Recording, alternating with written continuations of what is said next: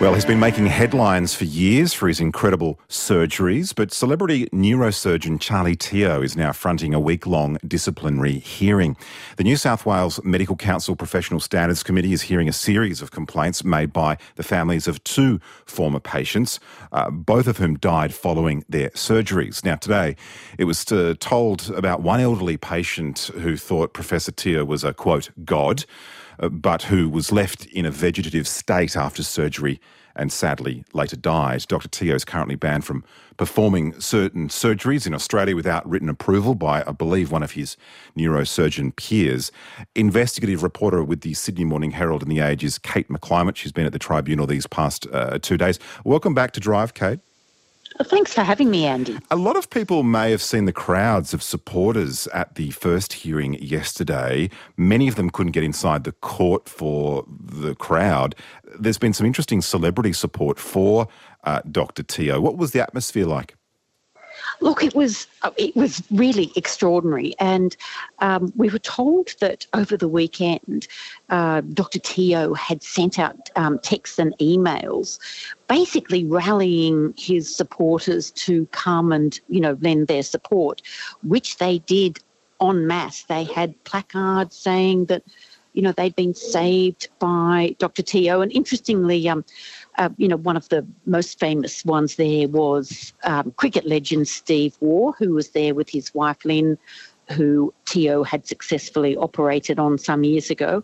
There was also boxer Anthony Mundine, who said he was prepared to go toe-to-toe in a fight with, anyone who wasn't supportive of Charlie Teo.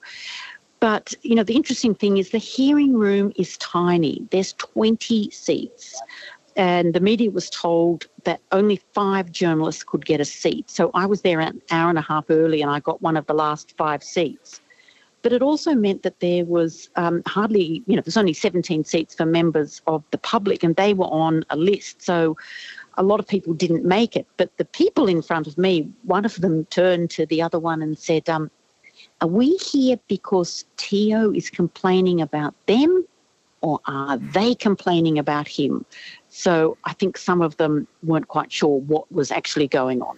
A lot of the proceedings focus on the kind of conversations that Dr. Teo had with family members prior to these surgeries. What did we learn about those conversations? Look, I just want to point out that one of the difficulties covering this hearing is that there's been no opening address.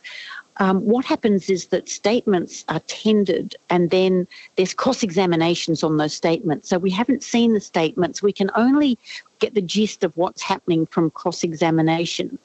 But it seems that the sense of the inquiry is that Dr. Teo is alleged not to have told 2 patients about the extreme risks of the surgeries that they were having. There's some common elements in both, in that both women were told by their own neurosurgeons that these tumours they had were inoperable. Now, the allegations are that Teo either downplayed or did not raise the possible outcomes of the surgery if he operated.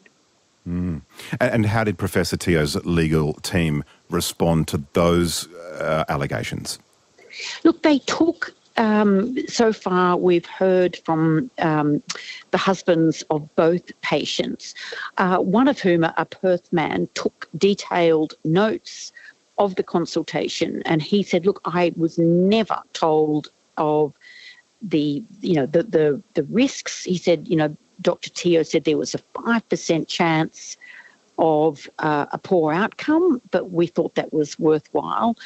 And the other man said that he was only told that his wife may be paralysed down one side and may suffer memory loss. Now, in both cases, the women never woke up after their surgeries. And in one case, that the man that we were hearing from today, a man from Geelong, he said that in the consultation, Teo said to his wife, who thought that Teo was like God, that if you don't have the surgery on this coming Tuesday, you will be dead by Friday. And he said it was that sense of urgency that convinced his wife that she should have the operation. And we've heard that she never regained consciousness. It's 5:21 on RN Drive. You're hearing from investigative journalist Kate McClymont. We're talking about the Dr. Charlie Teo disciplinary hearing. Of course, the Healthcare Complaints Commission wants the neurosurgeon to be reprimanded, Kate. What sort of actions are they seeking? Look, I think that they're seeking a finding of unsatisfactory professional conduct, and they are also seeking that conditions be placed on his practicing certificate. Now, we've already heard that back in August 2021, he did have those conditions placed on his certificate, as you mentioned, that he can't perform certain brain stem operations unless he has written approval from a neurosurgeon of 20 years' experience.